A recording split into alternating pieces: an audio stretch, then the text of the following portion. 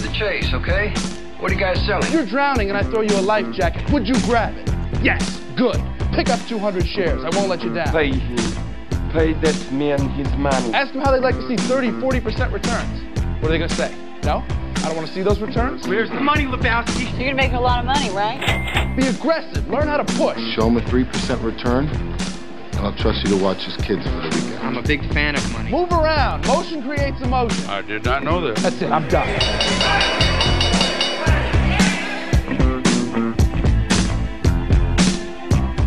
Well, welcome back to Stocks and Jacks. I'm Tim Howell. Andrew on the board. SP futures up 25. NASDAQ futures up 183. We obviously, the market loves the, whatever the hell the Federal Reserve guy said yesterday, the biggest bunch of mumbo jumbo I've ever heard. Anyway, do we have Mr. Lou? Hey, good morning. How are you? I'm doing okay.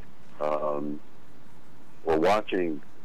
I want to jump because we got a late start. I want to jump right to the Hunter Biden thing and just talk to you briefly about what is that with him. What is all that about? Good Lord! It from an attorney standpoint, it's amazing, and it's a classic. It's almost a classic example of a client who is so dirty and is so corrupt and has left such a trail of damage behind him that everybody else around him is getting pulled into the black hole with him.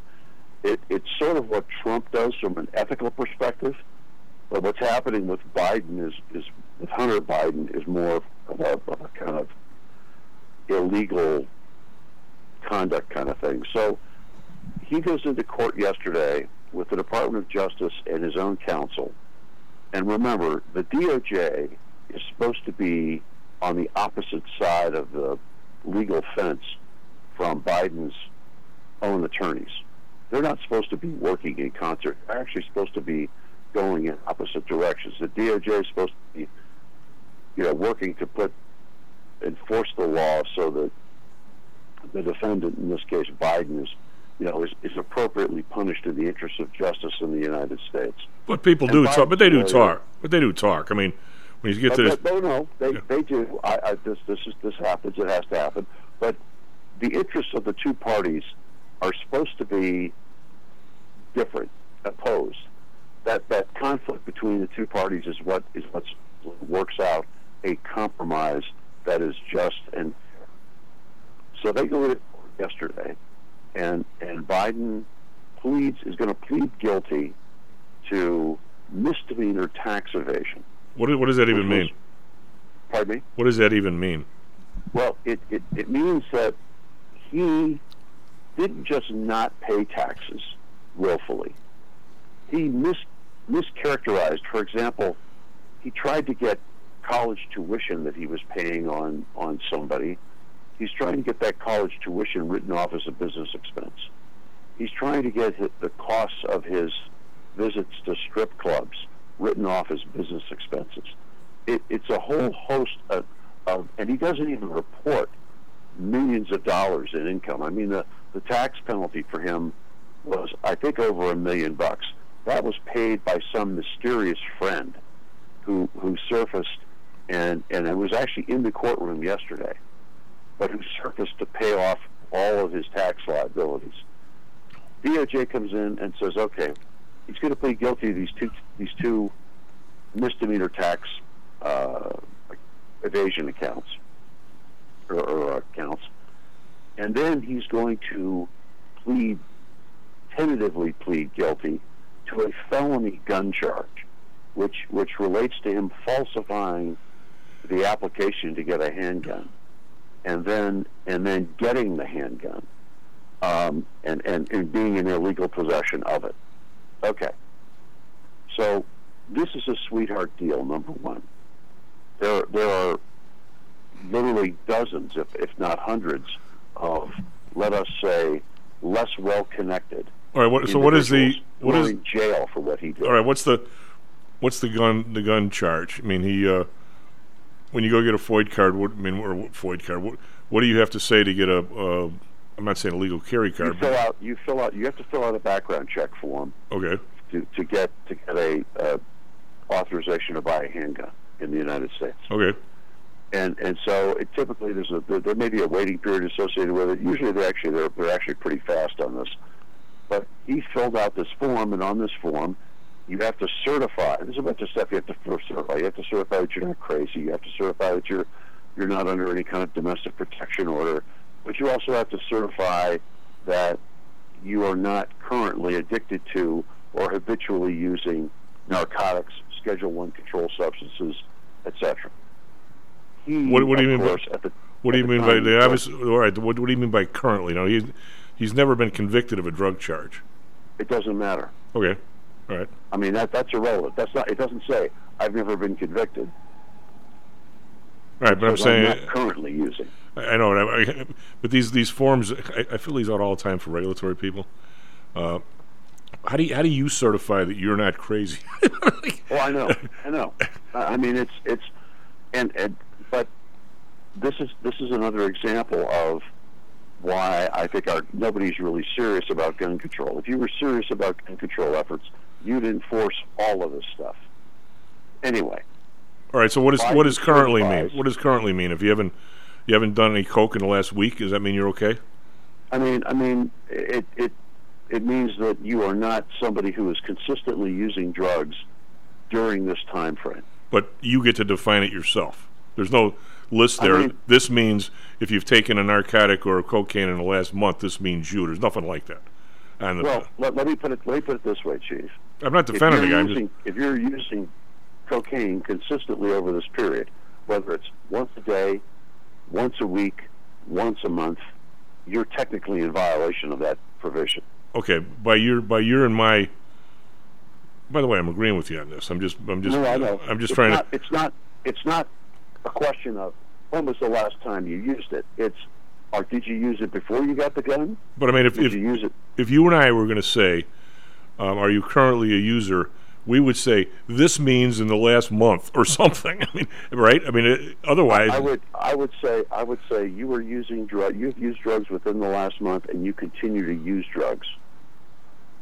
Okay. After you get the gun. But I mean, there should be some explanation. I'm not trying to beat up on this. What I'm saying is, we both know that if the person who writes up the laws for who can have a gun, if you've got 4 felonies and the IQ of 15. It's going to come out 5 felonies and the IQ of 12, right? Nobody's going to draw the line above themselves. I understand. So let's just note for the record that there was no question about Mr. Biden using drugs during this period. Okay. And we know that. You know why? Because we have time-stamped entries on his laptop computer showing him with prostitutes using crack cocaine and waving the gun around. That's interesting. Yeah. Yeah. So there's no. I mean, there's no question. He was in violation of that provision. Okay. But there's proof. There's proof beyond a reasonable doubt that he was in violation. And of course, he hasn't turned in the gun or anything. He still got it. No.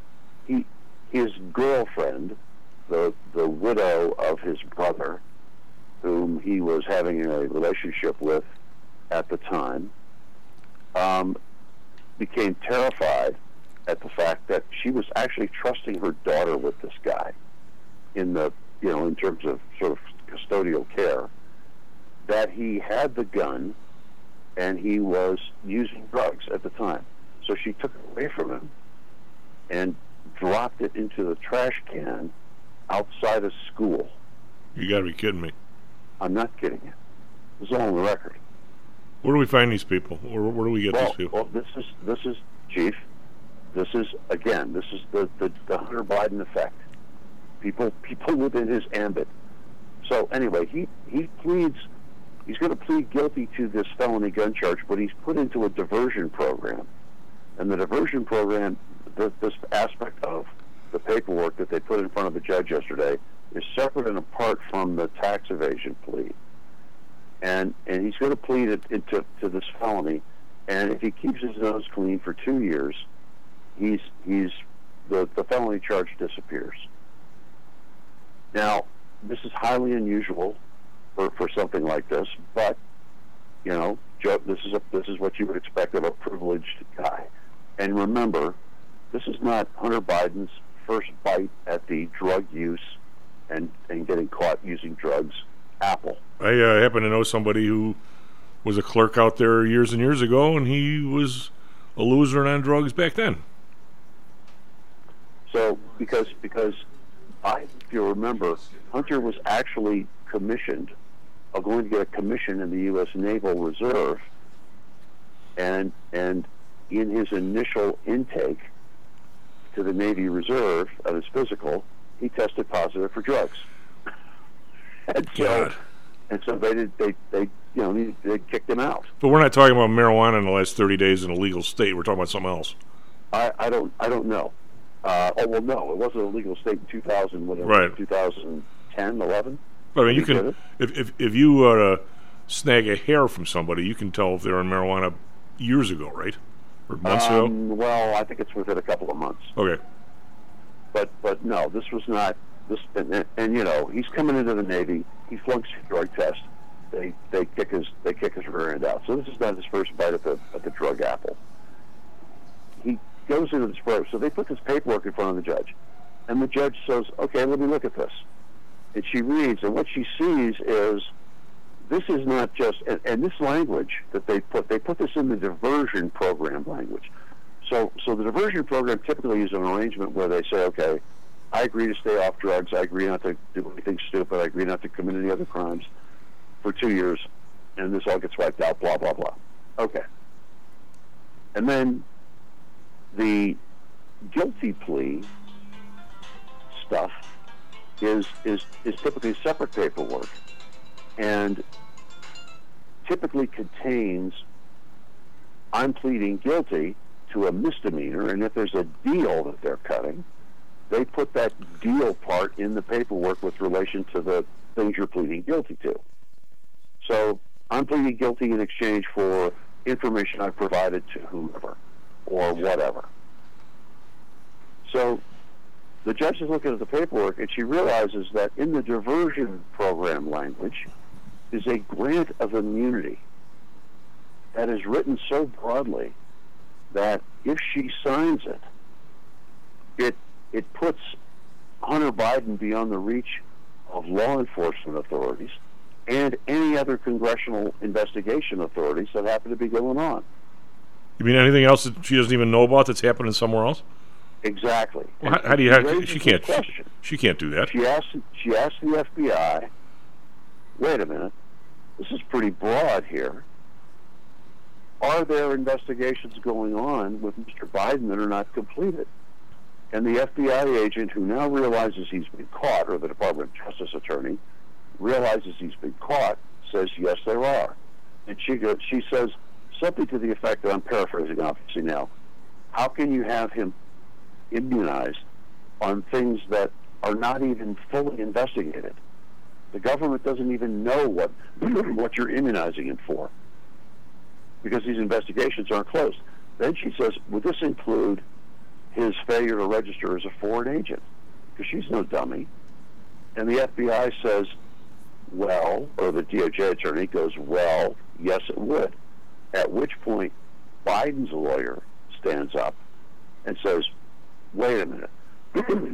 If he's not immunized for all of that, then this deal is off. You got to be kidding me. No, this happens in court. And so the judge goes, you guys go sort it out, but I'm not signing this in its current form. Get me something that doesn't include this. So here's what happened, Chief. The Department of Justice lawyers and Hunter's legal team, and one of his lawyers, I've met him personally, these guys are no dummies. And the DOJ attorneys are not stupid. Both parties knew exactly what was being done there. And they were counting on the judge just sort of rubber stamping this and not really reading it carefully. No, she's what? She's would she be a Cook County judge, a federal judge? What is she? Federal district court judge, because these are federal charges. Okay, so she's in Washington? New York? No, Delaware. Okay. So, this hits the fan, but the idea, I mean, the Biden lawyers and the Department of Justice lawyers were effectively colluding. I mean, this is what it looks like. They were effectively colluding to mislead the judge as to what was happening with this case to protect Hunter. That's incredible. I'm sure. So that's one. Here's the latest one. Another one that just surfaced.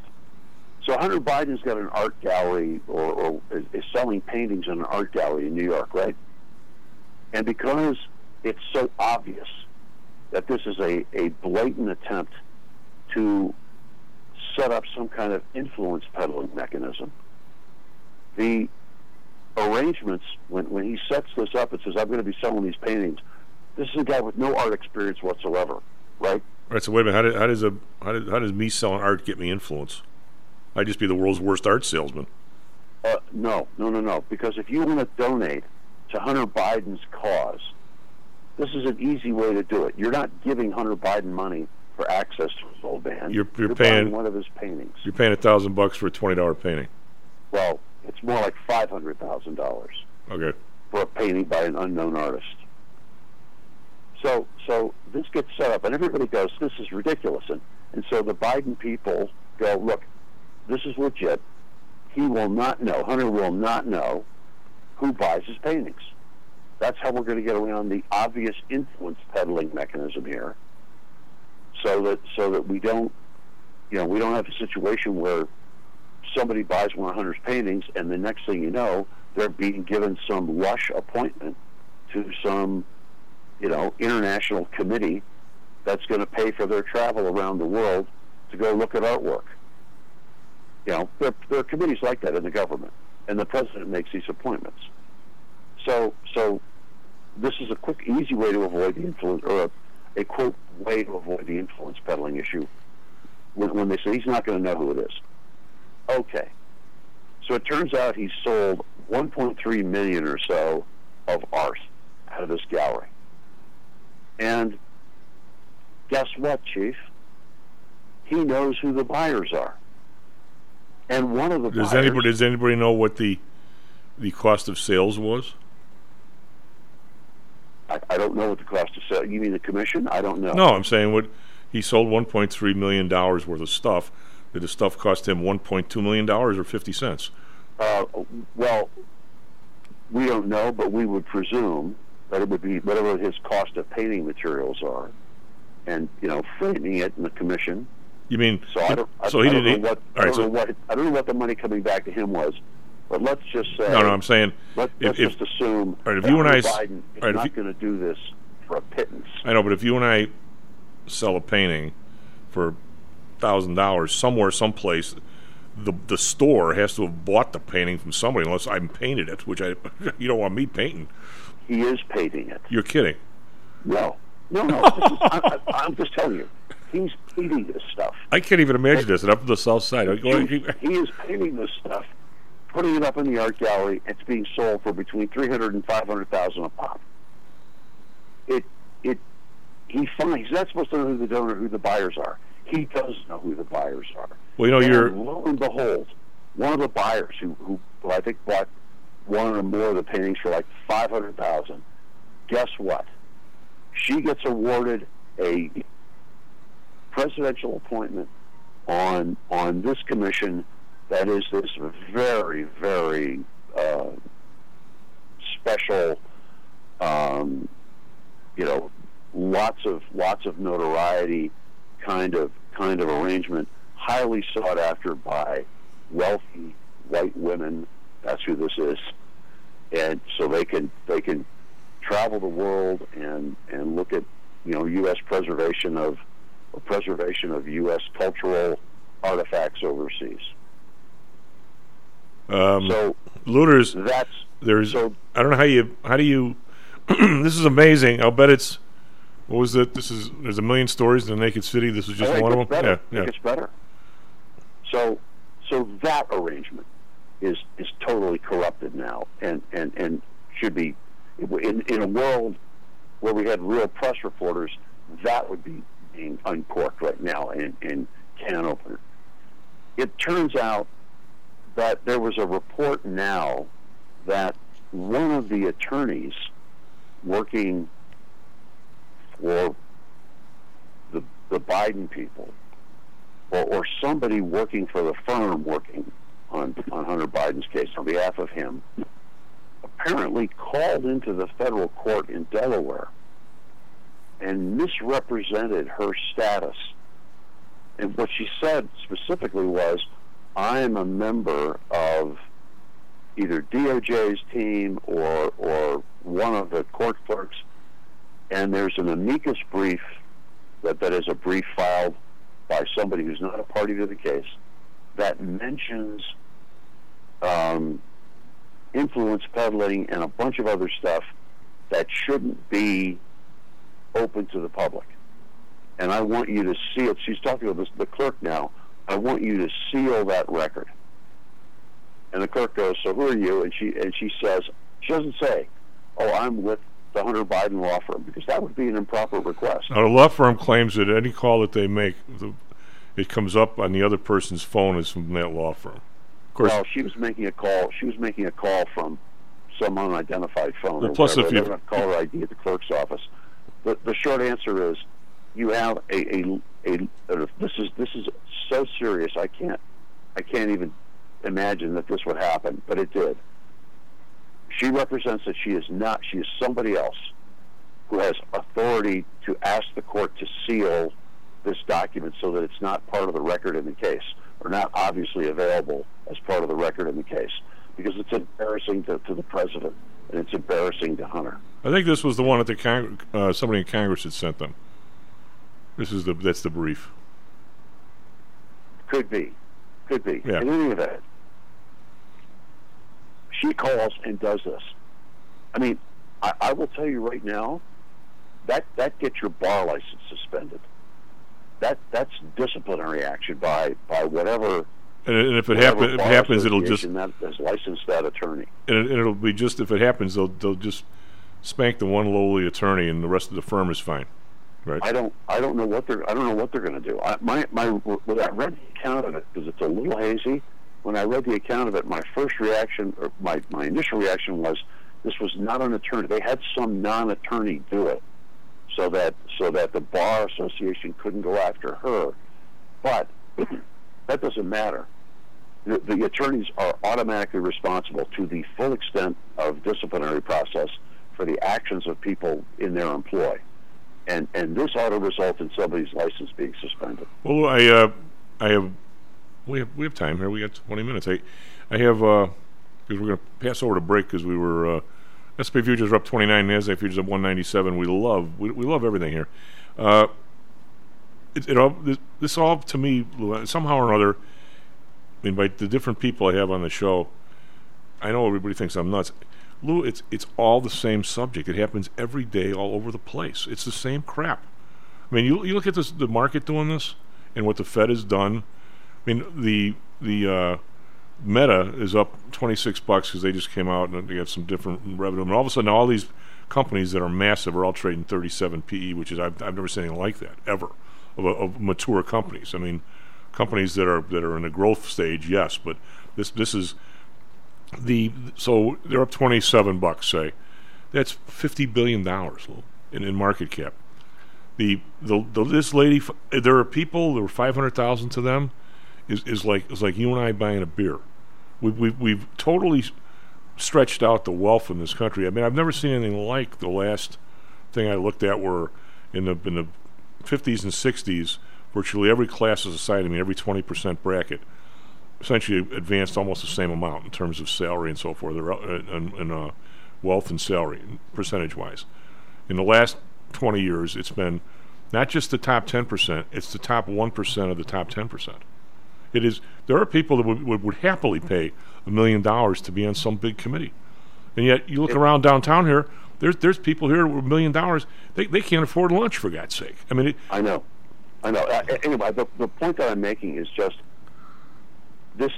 all of this stuff with Hunter is revealing this incredibly corrupt orbit around him and his father and around that family that in any normal free press kind of situation would be front page news every day until there was a resolution. And I'm just we know about, and I'm not gonna beat to death. I don't want to get into it because I want to talk about the Oppenheimer movie. Well, we don't have a clear picture of it yet. No, but we have. If you listen to Kevin last week, he was talking about how he worked construction a couple of summers, and first of all, it helped his softball thing because his arms got strong as hell. But he also made sure he finished school. If you look, who was the Secretary of State under Obama? Not Secretary of Treasury. Began with a G. What the hell was his name? Well, it was Summers for a while, wasn't it? No. Larry Summers? No, he was an economic advisor or something. Anyway, he was began with a G, and he wrote the book. Wrote a book about himself. Okay. And he was in some prep school, and he was a bleep up.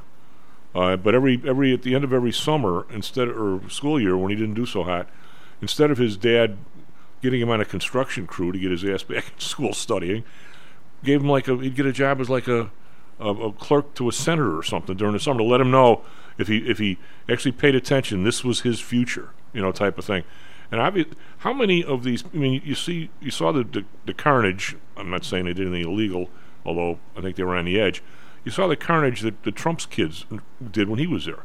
They ran around like they were the top of the food chain because they were. They didn't act like no, I'm just saying. But they how many people out there are there running around? How many loser kids are running around in these high places because their old man or old lady is somebody? I will hold up Donald Trump's kids in terms of their accomplishments against the Biden.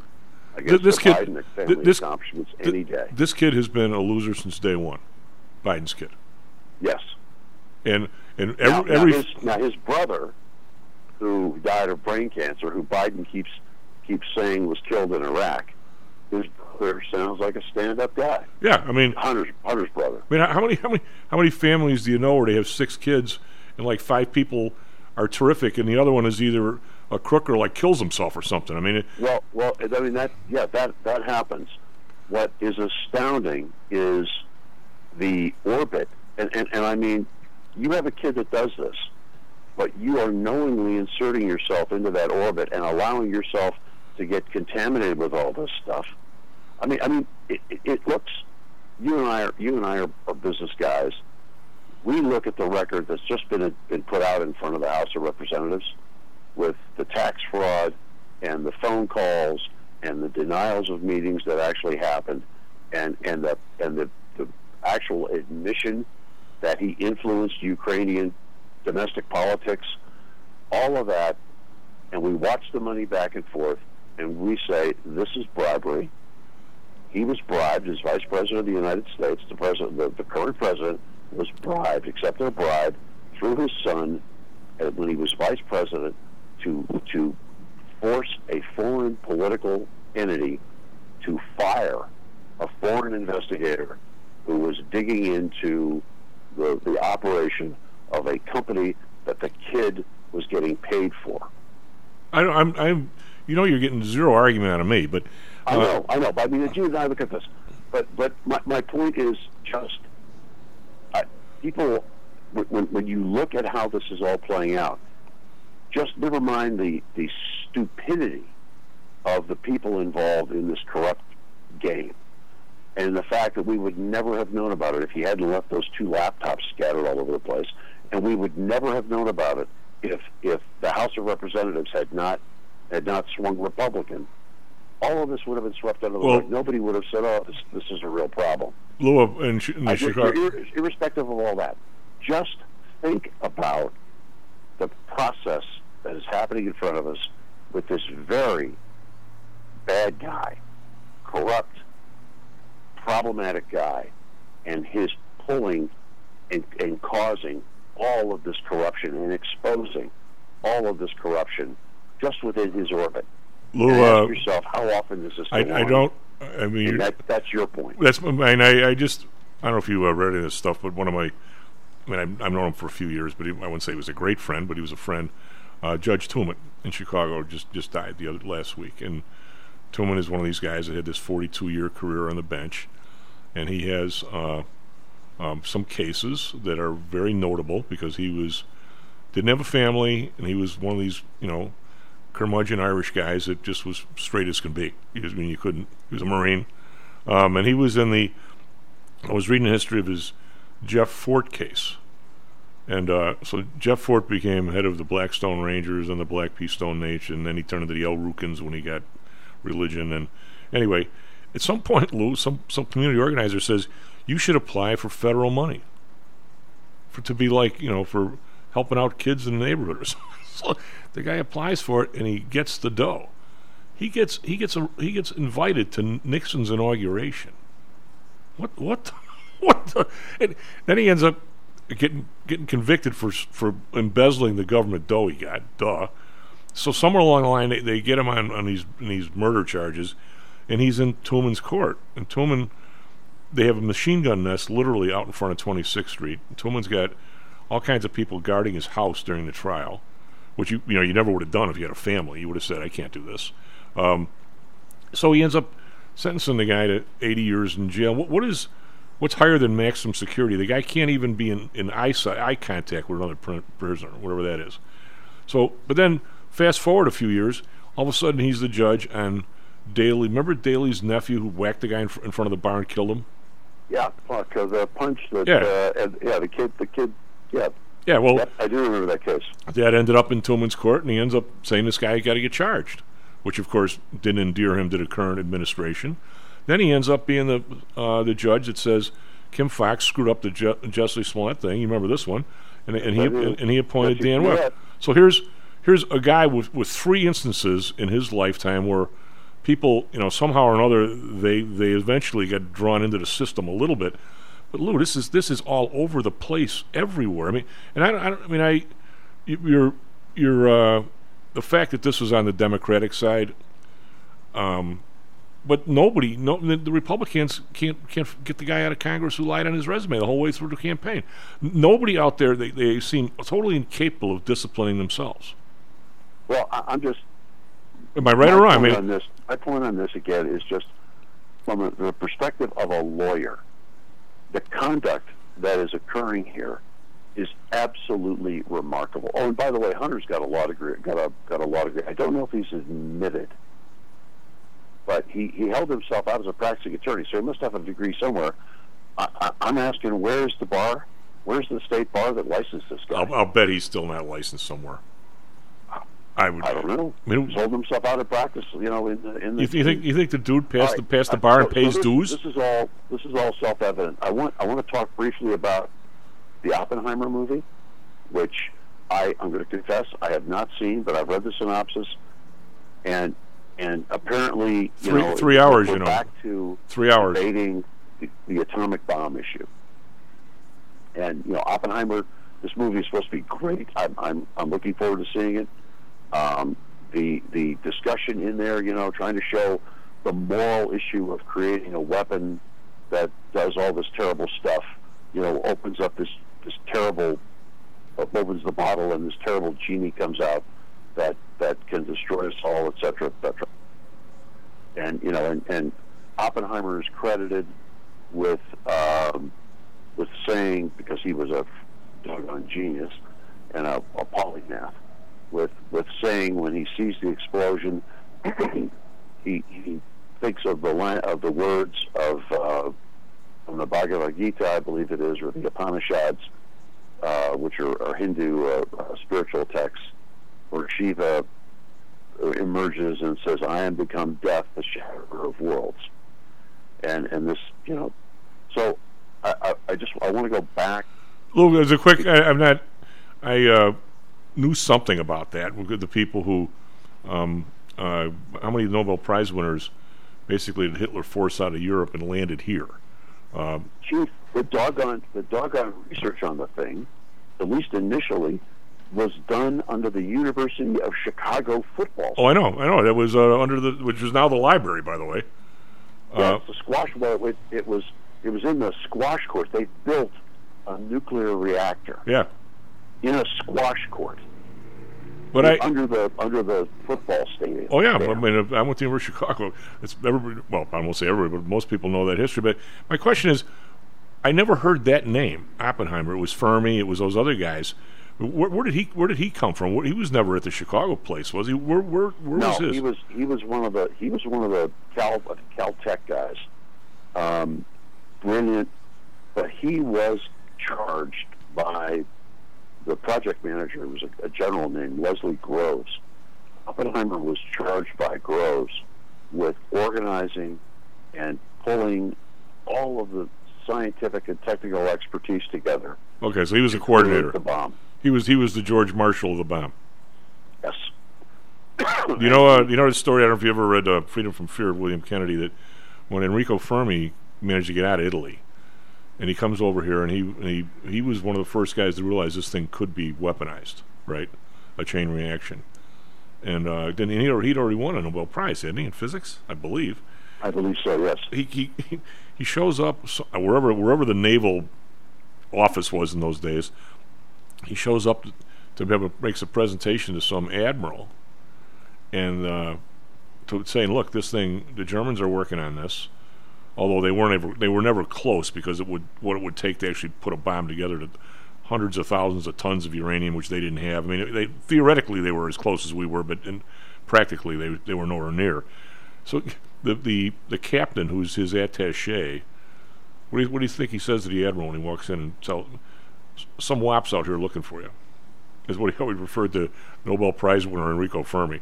So that little interview went nowhere, and the only reason, I believe, according to William Kennedy, the only reason why there was a bomb was that somehow or another somebody in Washington got wind of this guy being here and what his message was, and got to Eleanor Roosevelt.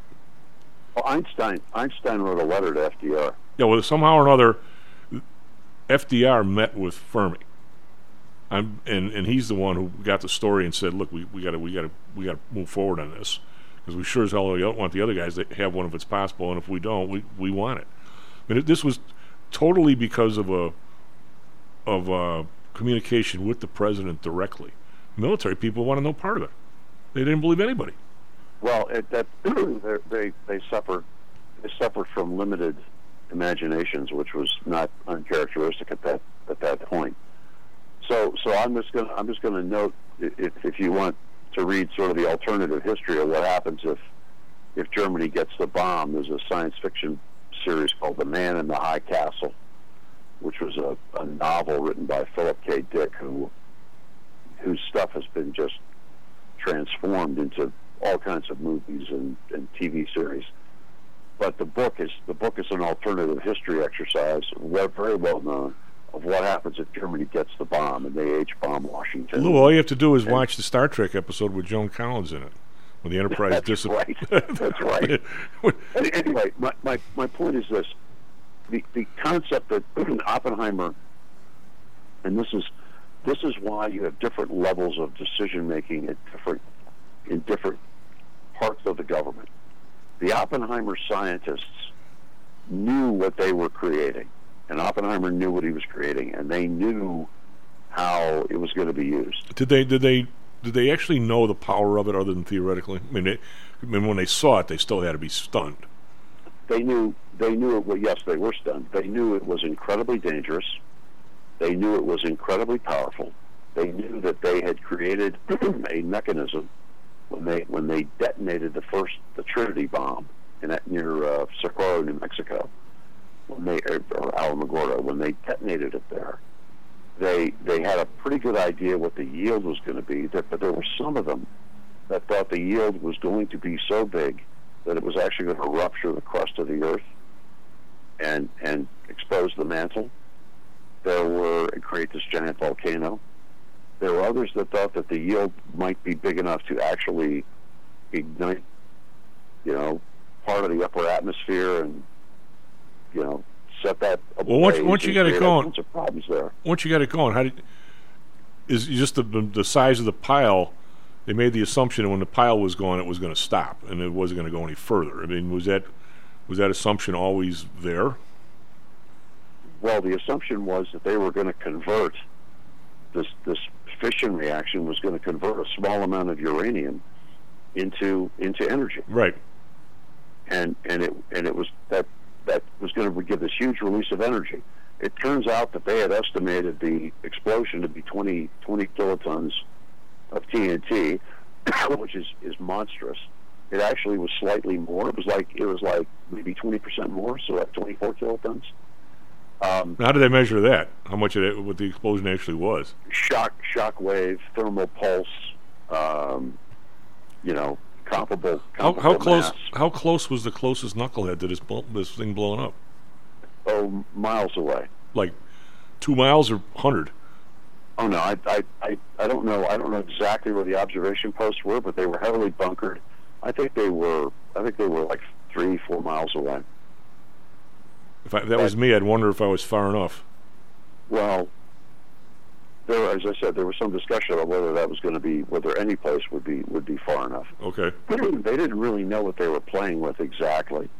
The radiation effects were not particularly well known. How big was that thing compared to the Hiroshima or Nagasaki bomb? Oh well, they were comparable. They were comparable. The Nagasaki bomb was a different kind of bomb. It was a plutonium weapon. The Hiroshima bomb was a uranium weapon. The yield on both, I think, though, were comparable. Well, it's interestingly enough, this is a story I was unaware of until recently. So the radioactive cloud from this thing drifted northeast, and it, for the most part, in terms of effect on people, had dissipated by the time it got into southeastern Colorado. But the Kodak company in St. Louis had some kind of film production operation going there. And one day they come in, and all of the film they have produced that has been sitting out somewhere in a warehouse or outdoors being stored is suddenly all fogged, like 3 days after the explosion. Wow. And the nuclear particles had obviously drifted far enough to fall on parts of St. Louis and fog the film. Anyway, well, it's yet another. The question of whether this thing should have been used. Oppenheimer supposedly is all conflicted about this. The short answer is this, and you know this. We were looking, the good faith estimates at the time of the invasion of Japan were 1 million American casualties and maybe 25 million Japanese casualties. Right. Why? First question is why. We have to dash here pretty soon. Why couldn't you keep bombing them and blockade them until the cows come home? Why did you ever have to invade? Because the Japanese were not going to surrender unless we conquered the island. Well, I mean, Chief, we nuked Hiroshima. Do you know what the Japanese did after we nuked Hiroshima? Do you know where we dropped the bomb in Nagasaki? There was a coup attempt in Japan by the military forces, military leadership, to depose the emperor, depose the government, and turn the whole island into an armed camp and keep fighting. Well, their idea was if you didn't go down dying, there's something wrong with you. But that certainly was part of it. We killed how many more people firebombing Tokyo than we ever did in Hiroshima?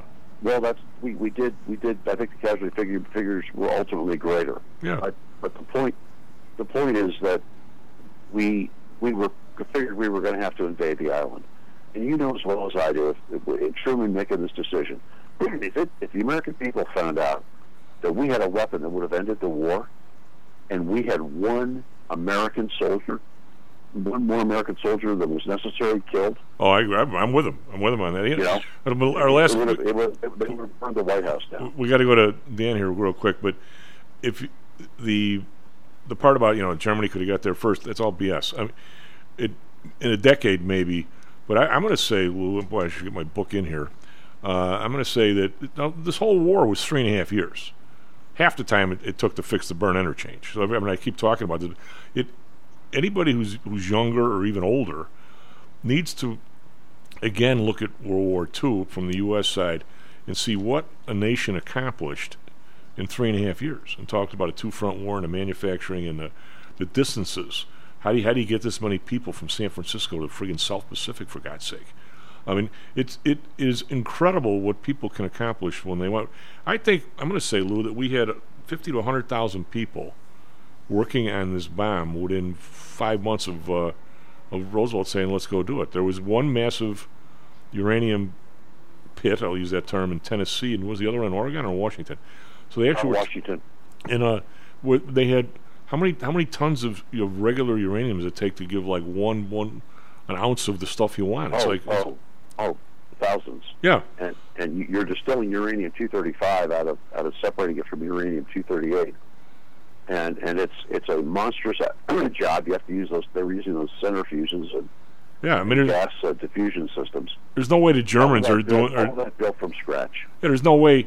They're built from scratch in 6 months. I mean, there's no way the Germans are pulling that off with people on them from every side. I mean, unless Hitler would have stood down and waited till 1948 to do something, he might have got there. But he sure as hell he couldn't have done it during wartime. Well, let me just put it this way: I never underestimate the capability of the German scientific and industrial establishment at that time. Number one. Except they lost 8 of their best people here. True. Number two, we were bombing the living daylights out of anything we thought was affiliated with the German nuclear program. Yeah. Well, then we stopped them from getting heavy water in Norway. In Norway. Anyway, Lou, we got a dash, buddy. Sorry we were a little bit late, but we got some good stuff in. SP Futures now up 30. NASDAQ Futures up 208. Just don't sell anybody. We'll all be wealthy together. Be right back. Stocks and Jocks. Are you one of the millions of people who suffer with pain? Do you wake up in the morning with stiffness in the lower back or neck? Why are you using medication to cover up the symptoms without treating the actual cause? Painkillers, muscle relaxants, and anti-inflammatories are not the answer. At ChiroMed, physicians are trained to detect the cause of your symptoms and to correct the underlying problem. If you're ready to listen to common sense and do what it takes to make changes in your body that can affect your health for the rest of your life, give ChiroMed a call and set up a complimentary consultation. They are located in Orland Park and can be reached at 708-403-2727. 20,000 patients over 22 years have been treated at ChiroMed, and over 90% of them have had positive results without medication or expensive surgery. Isn't it time you did something good for your body too? Give ChiroMed a call, 708-403-2727. That's 708-403-2727. Let's get you pain-free and living again. Hi, I'm Audrey Johnson, an owner of HomeSource Realty and a frequent contributor to Stocks and Jocks. If you're nervous about the stock market and considering diversification, or are looking for a rate of return way better than your banks, consider adding rental properties to your portfolio. Whether it's a condo, single family, or multi-unit building, I can help you select a property that meets your financial needs. Call or text me at 708-349-3456. That's 708-349-3456, or visit my website at myhomesourcerealty.com. That's myhomesourcerealty.com. Stocks and Jocks. Stocks and Jocks. Stocks and Jocks. You are out of control. Right here, right now, right here, right now, right now.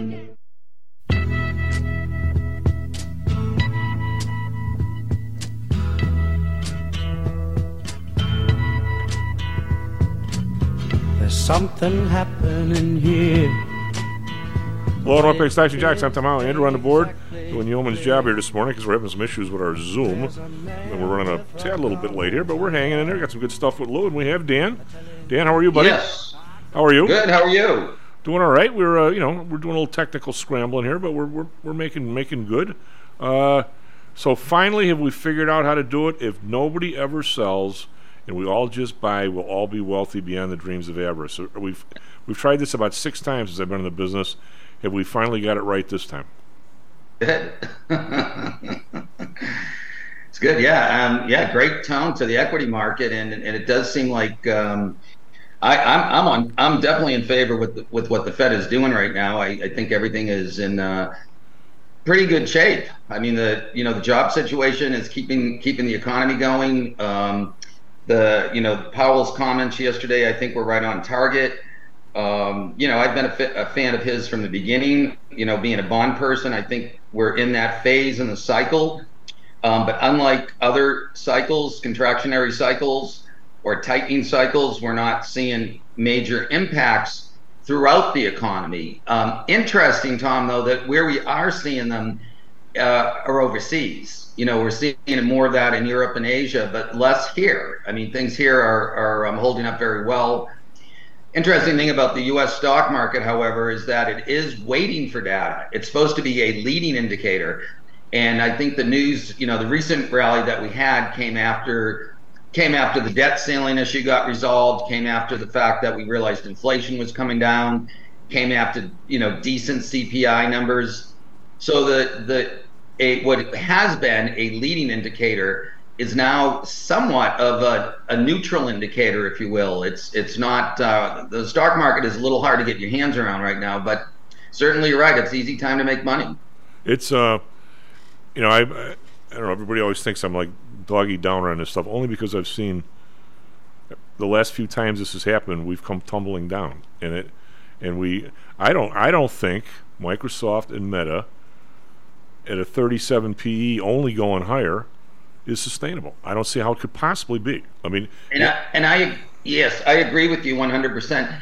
The things that are going on behind the scenes that have not been really addressed very well with the financial media, meaning some of the, like the CNBCs and the Bloombergs and the Fox Business News, is what's happening in the bond market, because a lot of people consider the bond market less exciting. I'm not one of those people. I think the bond market is very interesting, and I think it's really a big indicator for what goes on, not only with the economy, but also with the equity market. So what we have seen, as I've mentioned many times, is a lack of liquidity with high-yield bonds. And what I mean by that is the bid-offered spreads have widened out, and they still remain wide. And that's a concern to me.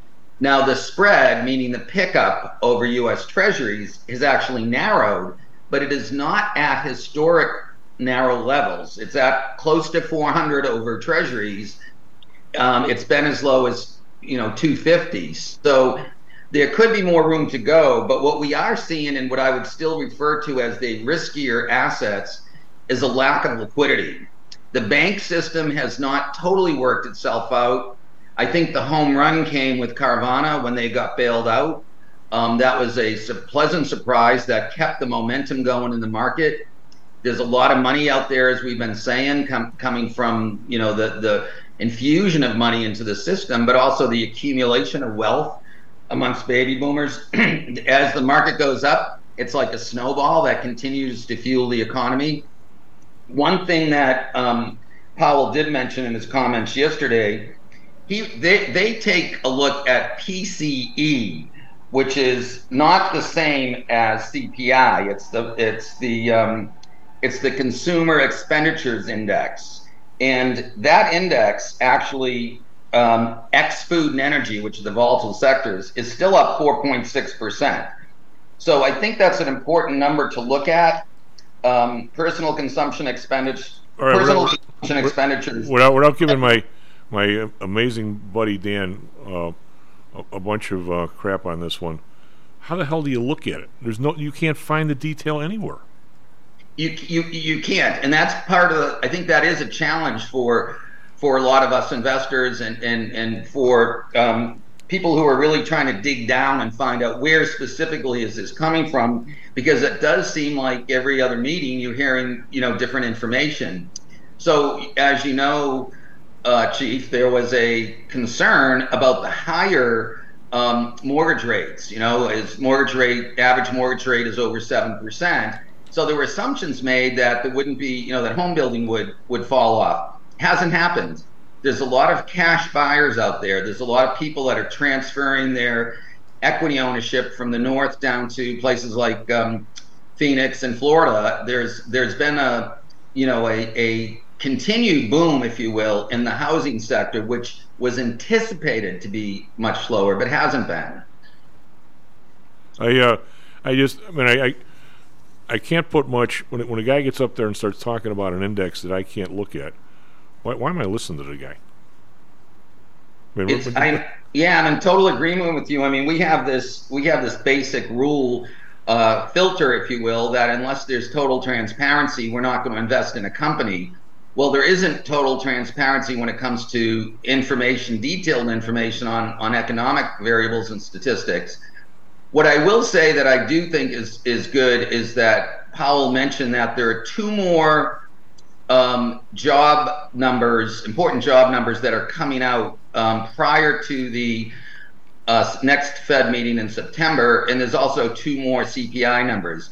But what you're saying, and I agree with you, is I want to look at the fine line. I want to look at what is in those numbers, because oftentimes what we're seeing in Main Street and what we're seeing if we just look around can be quite different than what we're hearing.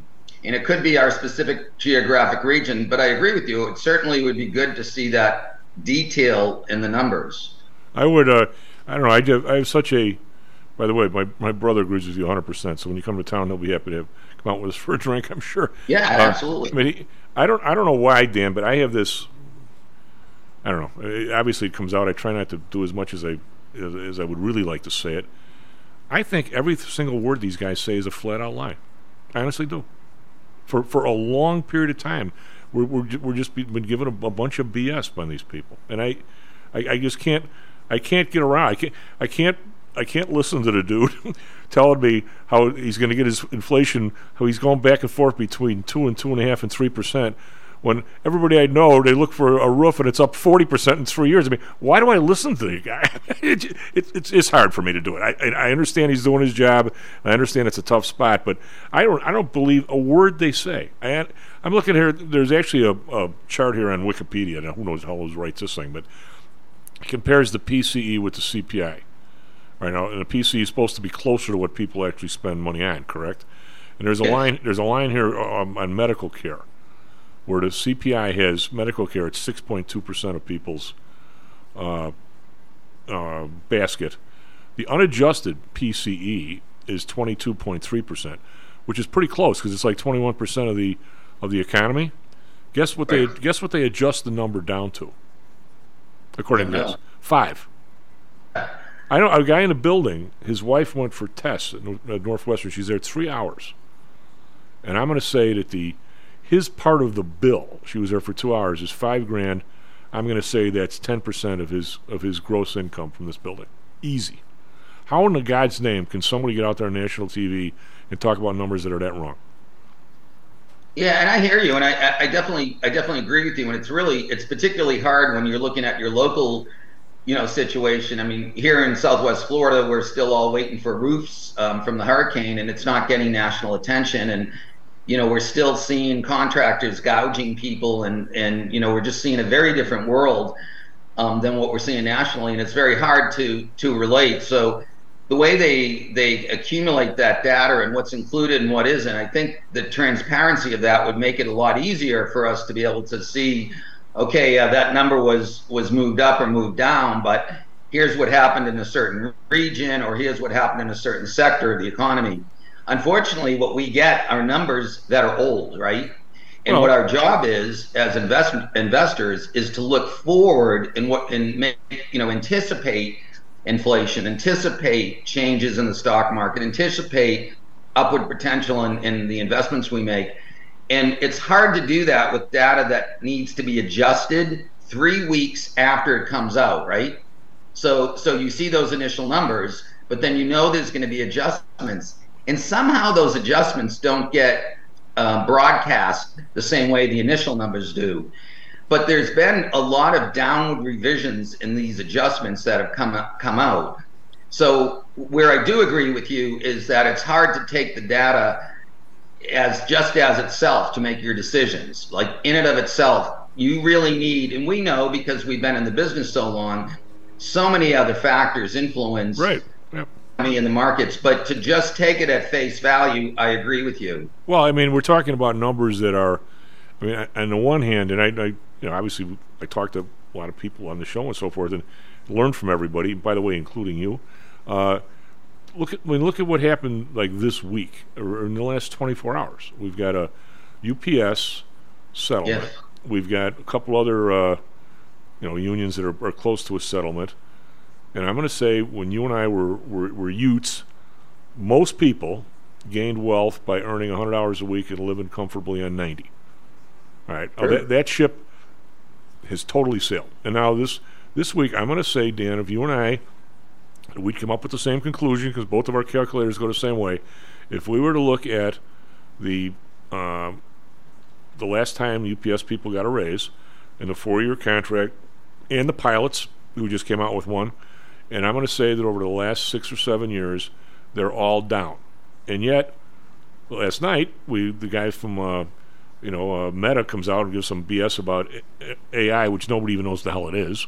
Yeah, exactly. And all of a sudden, the stock's up. The company's up $55 billion in wealth.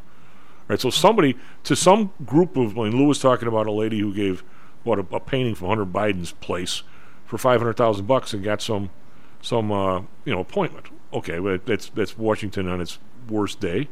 Maybe not its worst day, but it's just what they do out there. To some people, $500,000 is like you and I buying a cup of coffee, and yet to the rest of the world, in 7 years has gone backwards, and someday somewhere, and maybe not. I would have thought that those two ships would collide at some point, and they really show no signs of it. And part of the reason, I think, is because we get lied to every day. But I don't know if that's a part of it or not. But somehow or another, obviously people have the 401ks and stuff. So they're unlike any other country in the world. I think here people participate in the market more than most. So we got that going for us. But still, what percentage of the population is it? Not much. I agree. I don't know if I totally agree with somebody specifically lying, but I do agree with the fact that they're providing data that's not totally accurate. So, where's the cross? I mean, that's it's semantics, right? But what I will say about the stock market, Dan, you're a diplomat. I'm not. That's the difference. What I will say about the stock market in general and people's perceptions, as you know, we're in a field that people really, don't know very much about. I mean, there are, people there, when we're investment people and have been at this for 4 decades, we really have seen the ups and downs. And yet somehow the do-it-yourselfer, if you will, thinks that they can step in and knows more than we do. And suddenly what they're doing is they're focusing on future technology, for example, AI. And I think AI is great and wonderful and all that, but it hasn't proven itself yet. So just like electric vehicles, look what has happened there. There was all of this run-up with names like Tesla. Then you get a CEO that's getting into all these other businesses that are unrelated or maybe related, like Twitter and SpaceX. We want CEOs that are 100% focused on their business when we invest in a company. But what I'm really getting at is the typical investor, not people like us with experience that do it all day long, but the investor that says, oh, I like this idea, it's going to take off. People did that with cannabis. People have done that. People did it with electric vehicles. What's really happening now with electric vehicles, if you look on your day-to-day, people are buying them. But when I was driving up in New Hampshire, a few weeks ago, I couldn't get, there are signs after this point, there are no more stations for electric vehicles. The infrastructure has not been built out yet. The pricing hasn't been built out yet. Same thing with AI. It's great in theory, but are we investing in theory or are we investing in results? So even though we're long-term investors, are we willing to take that volatility and before, just sit on something before it becomes a great investment down the road, which hopefully it will be. But you also have to remember the people at the helm of these companies that are running these companies make a huge difference. And there will be more than one player in this market. Well, when you say a huge difference, it's become talk about, again, I'm kind of on a BS rant here this morning. Talk about BS. In the last week, all 3 of these companies have basically come out and said, I say Google, Microsoft, are going to come out and say their AI is better than the other guy. Yes. I mean, the interview with these people is like, it's almost like the interview with Chairman Powell. So, Mr. Chairman, you think that there's this one piece of statistic that I know that, we look at that one for sure. It's all we do all day. We even didn't eat our tuna fish sandwich today at lunch because we were looking. Come on, give me a real question. But I'm saying the hard part for you and I in the business is everybody on TV has become an investment advisor, even though they don't do crap. Yes. Yes. And right now, if I had a client, and I probably do, as I dig through, I had a client, say at the beginning of the year, we went through his or her portfolio, and they should have, 500 shares of Meta, all right, because they like the stock and whatever. But we want to be somewhat diversified, so maybe we got a couple indexes, and we have some of the dividend stocks, which, by the way, have gotten their ass kicked. And maybe we've got a couple of stuff like 3M that even though they had a good week are still way down in the year. I mean, there's stocks that all the defense stocks, even though all we do is give stuff to Ukraine, have been down all year, right? They've been a horrible year. So right now, if that client still has the Meta, where we started the year at 125 and now it's 328, you and I have to have the discussion and say, it's worked out great, but now it's way too big of a piece. We need to sell a couple hundred shares here just to balance. What do you mean? Why do you want to sell a winner? What's the matter with you? Why do I have you as an advisor? It's on the right. I just listened to Jim Cramer. It's going to 500. But our job has become more difficult because of this. One sector is crazy for a while, then the other one, and oh, by the way, just buy, don't ever sell. I mean, there's a lot of balancing and normal stuff that you and I know people have to do. God, Dan, you can't talk to anybody in any of this stuff now. It's like every rule that you and I know about, nobody wants to hear. Yeah, but the way that we're set up, which is actually different than a lot of typical advisors, is I come from a buy-side portfolio management background, and I have full discretion for all the investment decisions. Right. I don't have to go to my clients. So when they sign the agreement, they give me that authority. So not only am I doing the timing and the trading, and certainly talking to them frequently if they have changes in their life or if they have money coming in. Or if we've made, certainly letting them know what we're doing and how we're positioned. But that becomes a very difficult discussion if you have to. Fortunately, I don't have to have that conversation, but I have friends who do, and it becomes really challenging because you're always going to get pushback. I also get pushback, I don't know if this happens to you, but when a client is trying to roll over money into an IRA that she has set up at Interactive, and the other advisor is telling the reasons that she shouldn't be selling her annuity, which I'm sure he's getting 4% on. Oh yeah. Lousy, and she can only take so much. So there's a challenge in dealing with, it's kind of like construction workers, right? When they're out in the field and they have other contractors that are dealing with, it's, was it the plumber that made the mistake or the electrician? And it can be like that in our field too. And that's why I think having independence, and frankly, independence of thought as well. So that what we do is we have our own independent view of what we believe is happening in the economy, despite what Powell says, despite what Cramer says, and usually contra to what Cramer says. Yeah. But we have to know enough about what's going on out there. But I feel like we're paid to make our own decisions. And we have all this information and we have all this experience so that we are going to make decisions that are going to be prudent, and they're going to be, in most cases, better than the decisions that others make. Well, it's still difficult. And by the way, I'm sure everybody knows that Dan does work for people that I do work for. And a lot of times I'm the person who says, hey, you should give, 40% of your portfolio belongs to Dan, given your lifestyle. I mean, not lifestyle, your life situation.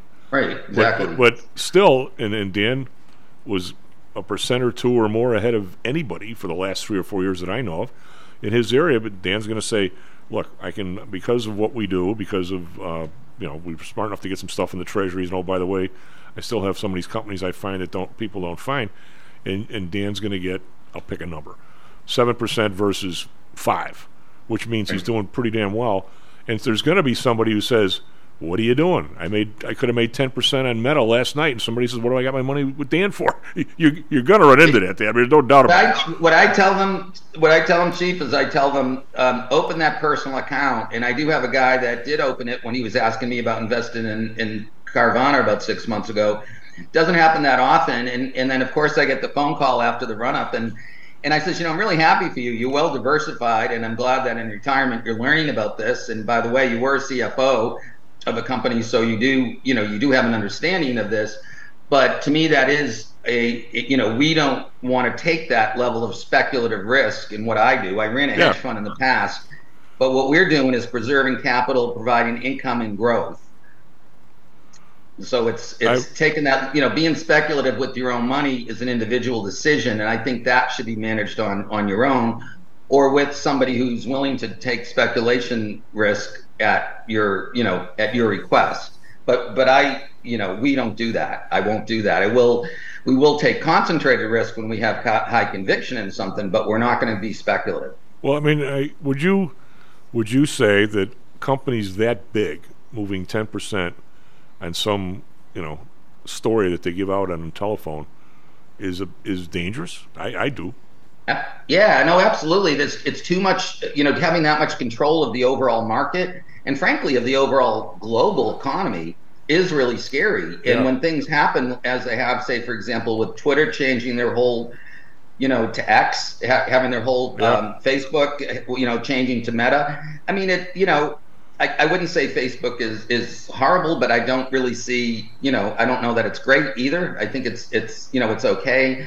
I tend to like Amazon of that crowd. I tend to like Google of that crowd just from, practicality, but I don't like the fact that the level of competition in those areas is at a minimum. And I do hope as time goes on that there will be new players in those markets to keep prices down, and certainly to keep what you're referring to as that sort of sense of monopoly, if you will, that not only can hurt that particular industry, but can really hurt the global economy. Our only hope of them, if somebody coming up to be a competitor, our only hope of them not buying them is Europe, because they're the only place that has an antitrust department, it appears. Yeah, no, absolutely. I'm 100% with you on that. Hey, I got a quick question, then we got a dash.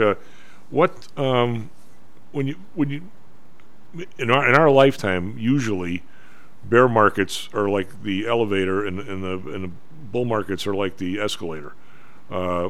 This has all changed, Dan. Is it changed for good, or we never? The bull market from 2008 to wherever, or 2000 to 2007. There never were days like this to the upside. I mean, I won't say never, but it's rare where these streaks like this. I mean, where's the money coming from? Is it coming from the market itself? That now all of a sudden there's 50 billion more dollars more buying power because of the Meta move last night? Is it a snowball going downhill on an avalanche? I mean, is that where it's coming from? It is. I think it is a snowball going down, becoming an avalanche. There's no question.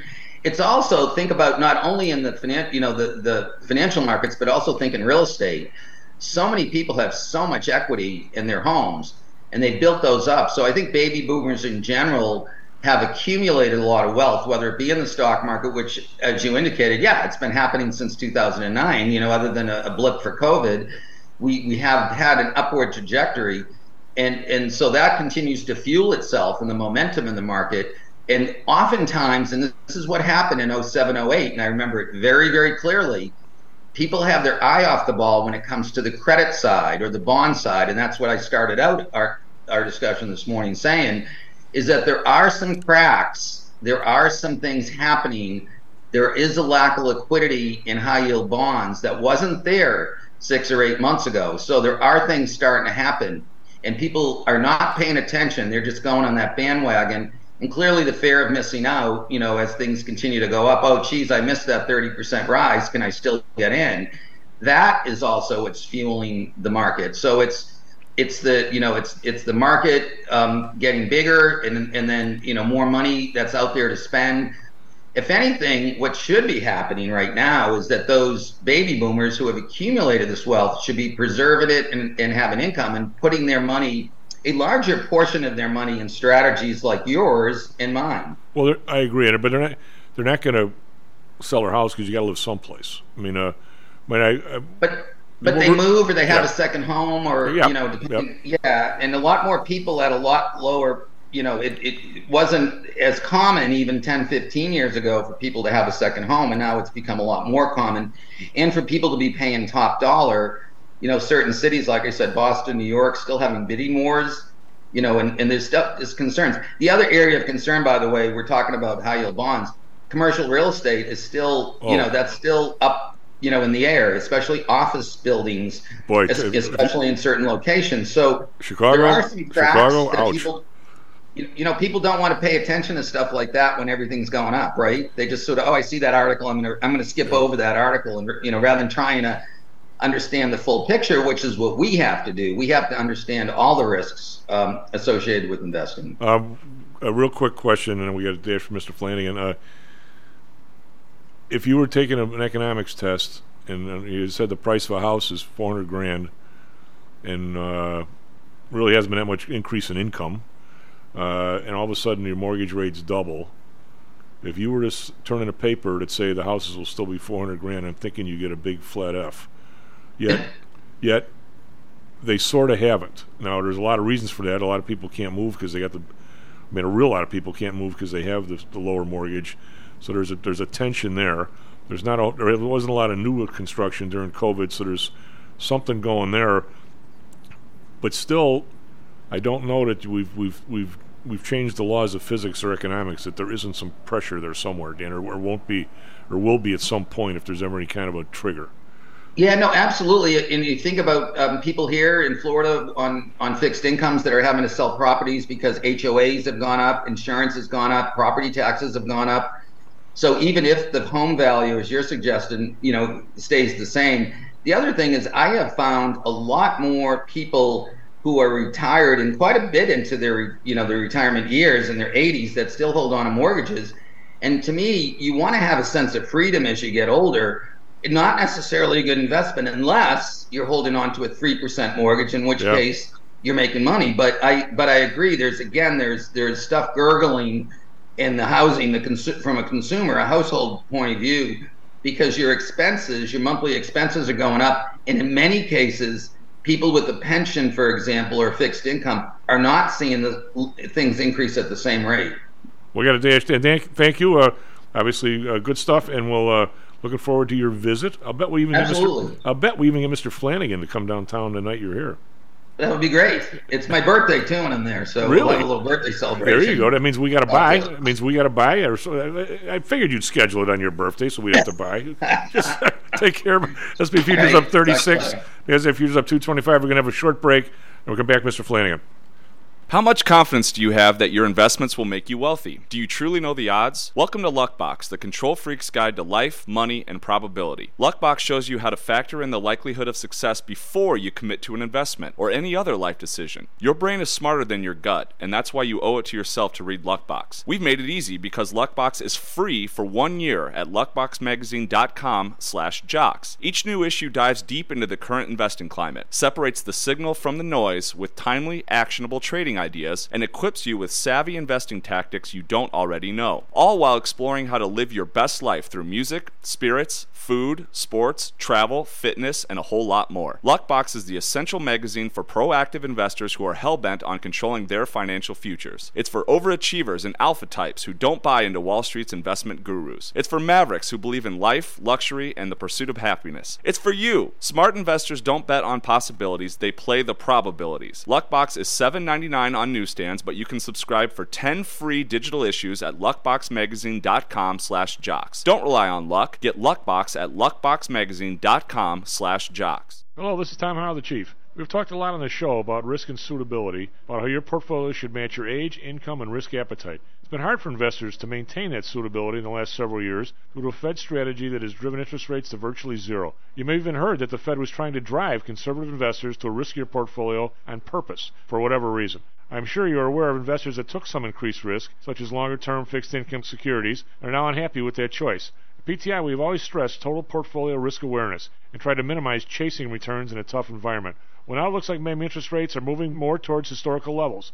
Everyone needs to be aware of what that continued movement might do to your portfolio, both good and bad. We also have a stock market that seems to have stalled, at least for the short term.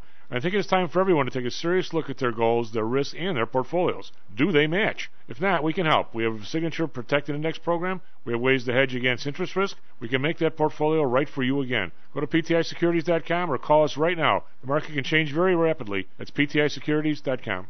Stocks, jocks, Stocks and jocks. Stocks and jocks. You are out of control. Here, right now, right here, right now, right now.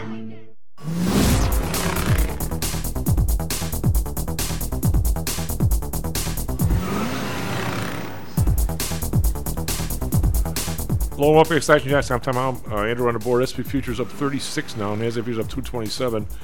Second quarter GDP came in at 2.4% pace, which is a lot faster than the 2% people trying to find the PC, the price deflator number here, because obviously it's a goods and services minus the inflation rate. And when you've had nothing but the last 3 weeks of everybody coming out with earnings saying how much they've raised their prices, I'm thinking that maybe the prices went up over 2% in the second quarter. Just saying, but we won't know until that comes out what their number is. We have, like I said, we have a rally individual stocks. We've got Goldman Sachs up 241. We've got Boeing up 299. Boeing was up huge yesterday after earnings. We have Salesforce up 263. Really, mostly all green here again. Dow futures are up 86. Over in Asia, we got the Nikkei. These guys are all pretty. Not much going on yesterday. The Nikkei up 222 today, 0.7%. Hang Seng up 273, pretty much over 19,000 now. 19,639, up almost 1,000 points in a couple of days. Shanghai down 6, call that flat. Over in Europe, DAX up 196, 1.2%. FTSE up 19.2%. CAC around almost up 2%, 134, 1.85. Big rally over in France. Yesterday, the Dow was up 82, the S&P down 71 cents, NASDAQ down 17. So it was kind of a nothing day with the Fed guys talking. 10-year up 4 basis points, 3.89. The Bund down 4 basis points, 2.41. Japan unchanged, 0.45. We've got oil up again, almost $80 here now. This is getting a little troubling. Oil up 81 cents, 79.59. Brent up 66 cents, 83.58. Natural gas down 6 cents, 260. RBOB up 2.93. RBOB is almost getting to $3. So if you see a cheap gas, you better fill up. Gold down a dime, 19.70. Silver up 23 cents, 25.20. Now, will it stay over 25 this time? It never seems to, but we'll check. Copper unchanged, 3.89. We got Bitcoin up 116, still not over 30,000 though, 29,477. And the U.S. dollar we have virtually unchanged with the euro at 110 and the British pound at 129. Andrew, what do you got for us? Quick traffic, weather, sports. We'll get to John. All right, it is 7:41 here in Chicago on July 27th. With some sports, some baseball last night. Over in Phoenix, the Diamondbacks lost to the Cardinals 11-7, and the Cubs won against the White Sox 10-7. Over to Chicago, weather is currently 79 degrees. We got sunny skies, going to have a high of 92 today. And over in Phoenix, they're currently at 92 degrees, clear skies. They're going to have a high of 108 with that excessive heat warning still sticking around. Now, finally, for Chicago traffic, we are pretty deep in the red today. Expect pretty heavy delays if you're coming in on nearly all inbound expressways, especially on that Kennedy that's blocked up all the way from Austin Avenue, basically all the way to downtown. But thankfully, looks like still no major accidents to report, just a lot of backups. And also expect some delays if you're coming outbound on the Eisenhower and as well on the Kennedy. So that's all I got for our quick break. Do we have Mr. Flanagan? Yes, we do. I'll bring him right out. Mr. Flanagan, I'm sure he has his 5,000 shares of Meta. He's up $30. He's probably happy. Good morning, Tom. How you doing with your 5,000 shares of Meta? Oh, that.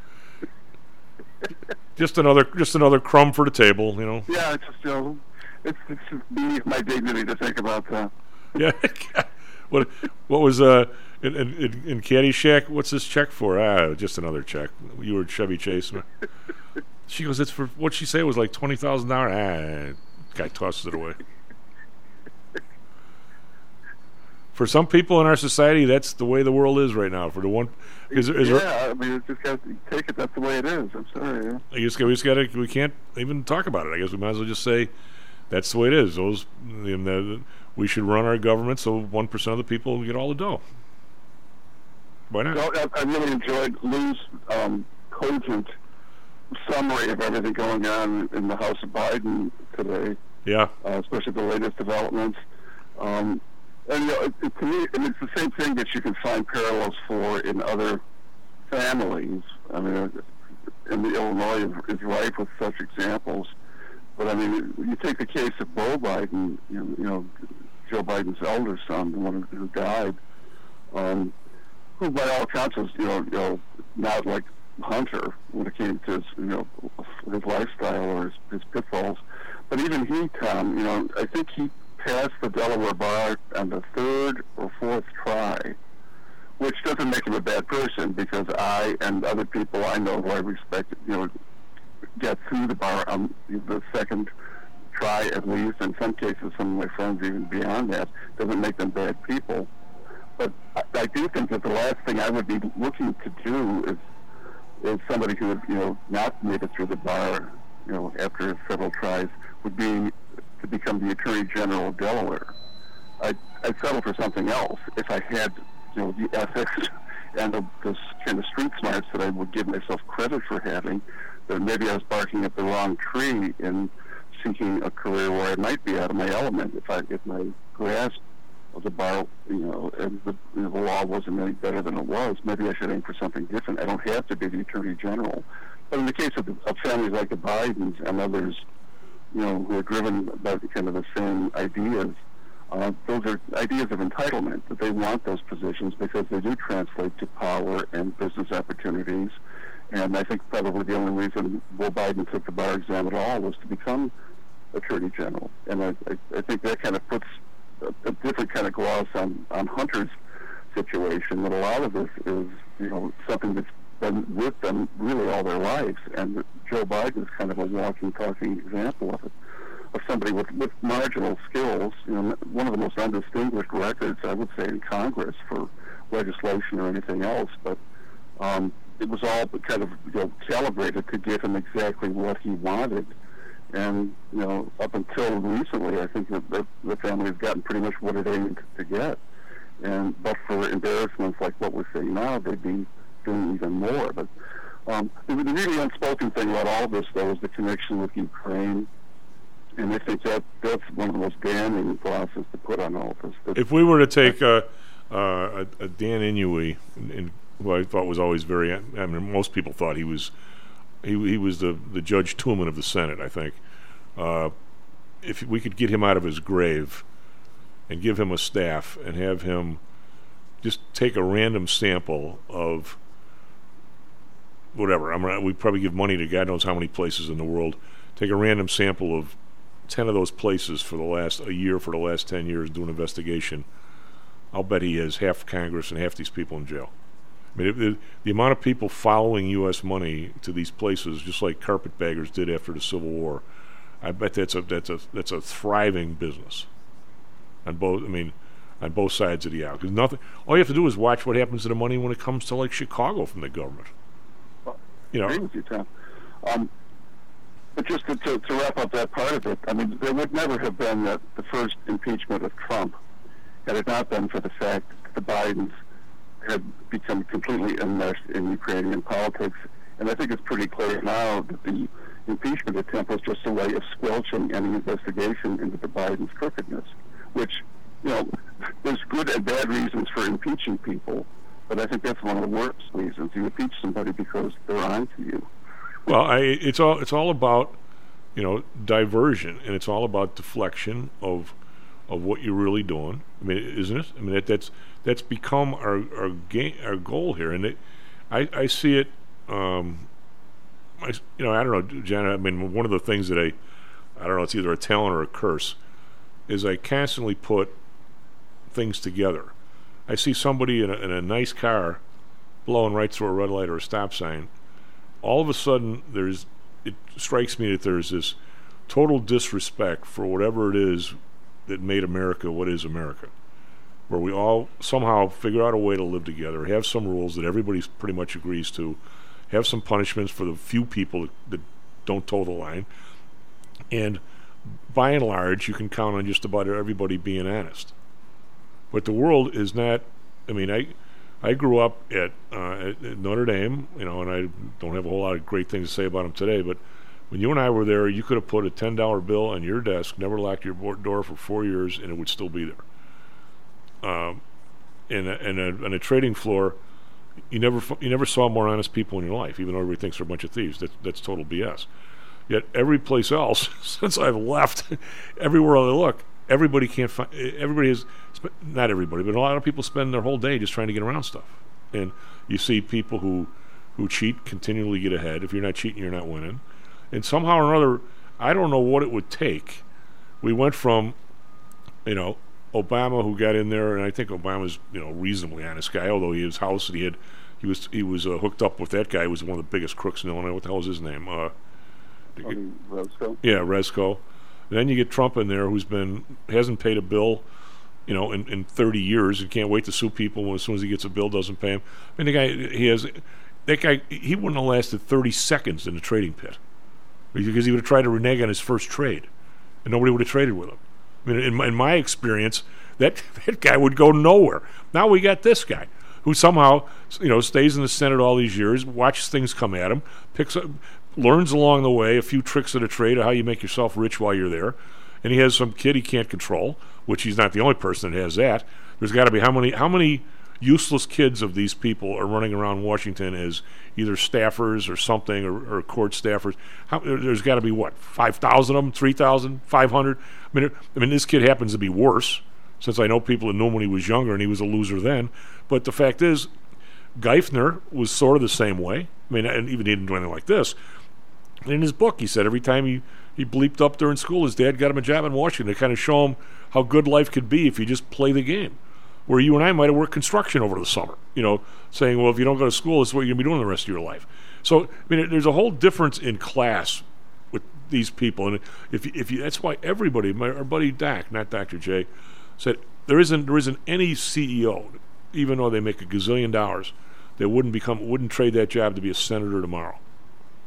Because of the stuff that goes with it and the prestige and all that stuff. Somebody has to clean this crap out, John, and I don't see it happening, and not only in our lifetime, but in my grandniece's lifetime, because they absolutely refuse. They can't point a finger at each other, because the one thing in the Bible they must all know about is that if you're not clean, you can't cast the first stone, right? Because it might come back at you. I mean, the Republicans can't throw the guy, that one loser out of the Congress that told everybody he was all this stuff on his resume when he ran. Right? I mean, why? What? And how much money did he take from someplace? Well, nobody takes responsibility for even, auditing any of that stuff. No, Tom. And it used to be that the press was responsible for that because they had supposedly a balanced approach to politics, and if they found crookedness or suspected crookedness, they put somebody on the case and have some kind of way of saying, this cuts across both sides of the aisle. We're not trying to protect one side and demonize another, but nobody's even looking at this stuff. And it's an even bigger example is all this, hoopla now about election interference, and at some level, all this stuff with the Bidens can be seen as election interference. That means what I'm saying is, to suppress information about the Bidens that was embarrassing to them in the run up to the 2020 election. Why do you have to? Nobody has to. These guys would love to suppress stuff. If you were to put out tomorrow, there's going to be, if I have 15 right wingers on the show, including my significant other, and if I were to say, by the way, what'd you listen to last week? Well, what's the channel that she can't wait to get on? It's worse than Fox News. It's something on cable. I don't know what the hell it is. I mean, she watches, and she has a couple friends come over. One of her friends, who's so right it's friggin' scary. That's all she listens to. And my family, they were saying one of the guys, he's a retired policeman. He spends his whole day with something in his ear from some podcast from some right wing place, listening to Fox News on TV. So he's listening to, and yet on the other side, there's people that listen to God knows what, how bad Trump is. I mean, if you were to say, matter of fact, we try and do it on Stocks and Jocks, for God's sake. We try and give the real story and give both sides. What do you think would happen if we said, okay, we're going to be a national, we're going to be, God, 12 hours of me talking. If we're going to be on whatever all day long, and oh, by the way, it costs you $2 a month to get in here, and we're going to hire John Cass and a bunch of other people that don't have jobs anymore, and we're going to hire 10, 15 people for real investigative reporting It's neither right nor left. Sometimes we'll come down this side, sometimes the other. I don't see us getting person one, John. Nobody wants to come up with a nickel. So it isn't just the press, Tom, but it's the people who kind of like the way things work. And even though they may find that they're being passed over now for something, they'll wait their turn because they know the system is so crooked that eventually, I, being a crooked person, can expect to get mine too. Could there be any bigger, more egregious example of election interference than the fact that Joe Biden and Kamala Harris were on the final ticket? To me, that is like, it speaks for itself. Kamala Harris is about the only person I can think of who was stinking at the room so badly in a run-up to the presidency that she had to drop out before the first primary. What does that say about her electability? Well, there was the same thing with Biden. There were 17 people in some of those debates, yelling at each other, and of those 17, we get these two. That can only be by election interference at an extremely sophisticated and bludgeoning level. Did you ever? And yet it's very different from the kind of election interference that people want to focus on. That the press wasn't doing its job, or nobody. But look what's happening within their own parties to permit this kind of shutting out of the electorate. Nobody would have ever gone for those two people in the same way they wouldn't have gone for Hillary Clinton in 2016 had the DNC not corrupted the process running up to the convention to leave him out of it. Right. And that's how we ended up right. There was another case of election interference. The guys who miraculously fell apart, and Obama's rushed to the Senate. Every time he ran against somebody, the guy had something wrong with him. I mean, Jack Ryan? Yeah. But Phil, all these people were just like the pins being set up to be knocked down. Well, what year was Bush? Bush, who the hell did Bush beat the first time through? Well, he ran against Gore and Bush Gore. There's I don't think it was ever published, Chad, but maybe it was. Remember the books that were the Making of the President, like 1960? Oh, sure, right, yeah. Was it William? Was it Manchester? Is that his name? No. Was it him or was it after that, or was it Theodore White? It was one of those names. Yeah, he was in Kennedy's, in their circle. But the Camelot interview with Jackie after the assassination and all that stuff. But the deal with these people had, I'm actually cleaning my place up a little bit. I know I have a Time or somebody, U.S. News World Report, back from that particular election, and the Republican right, the couldn't stand Clinton, right? I mean, pointers that talk about oil and water. They thought this Clinton was a total disaster. So they essentially, this was run by the guy he just croaked, Schultz. He died a couple of years ago? He was like 102 or something. He has a big conclave down in Texas somewhere where he hauls in all these old line right wing guys, right, and all the neocons, that whole group, and they essentially interview for who's going to be the next Republican candidate, and they get George Bush in there, and they go, okay, well, the guy, he's likable to everybody because he owns a baseball team, even though he didn't own it. He was the face man of the team. Okay, that's a big plus. He managed to become governor of Texas, which is not easy to do, and he's relatively likable, which I think he is. But he had this drug and booze problem before the age of 40, and then now he's clean as can be. And they say, all right, we're just never going to answer any questions about before the age of 40. We're going to tell everybody straight out, and they'll stop asking them, which happened. So these guys raised, whatever year that was, raised $30 million for this guy's campaign out of the gate. Back when $30 million was like real money. Now it's it's chump change for a lot of people, but in those days it wasn't.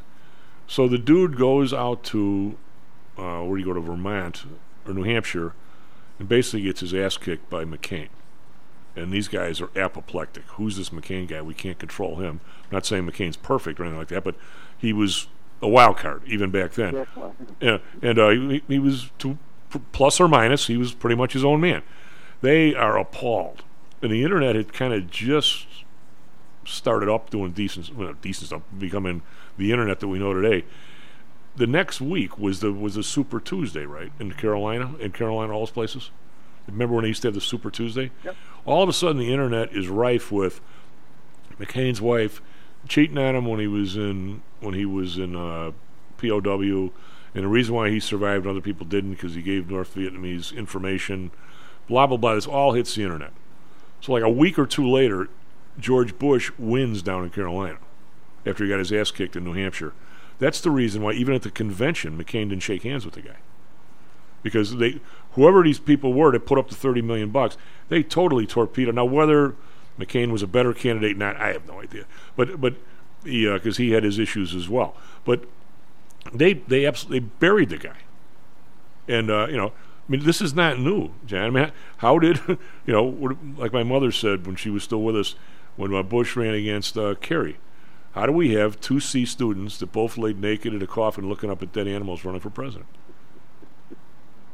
How indeed? Yeah, I mean, how she goes, can't we do better than that? We had 300 million people. What are the odds? Yeah.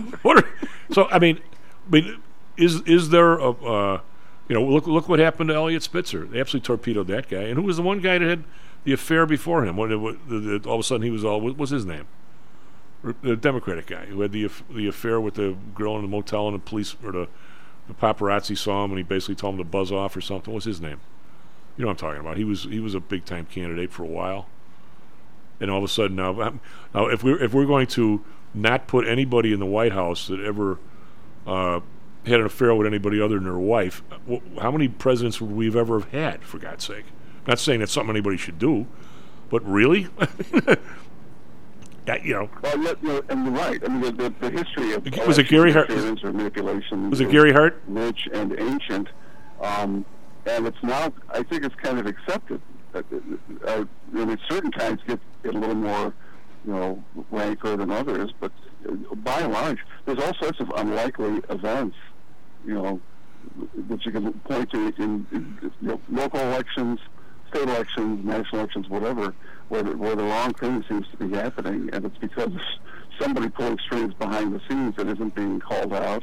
But it's because these people have enough control that they silence people who would call them out. Was it any kind of whistleblower situation like we're seeing now?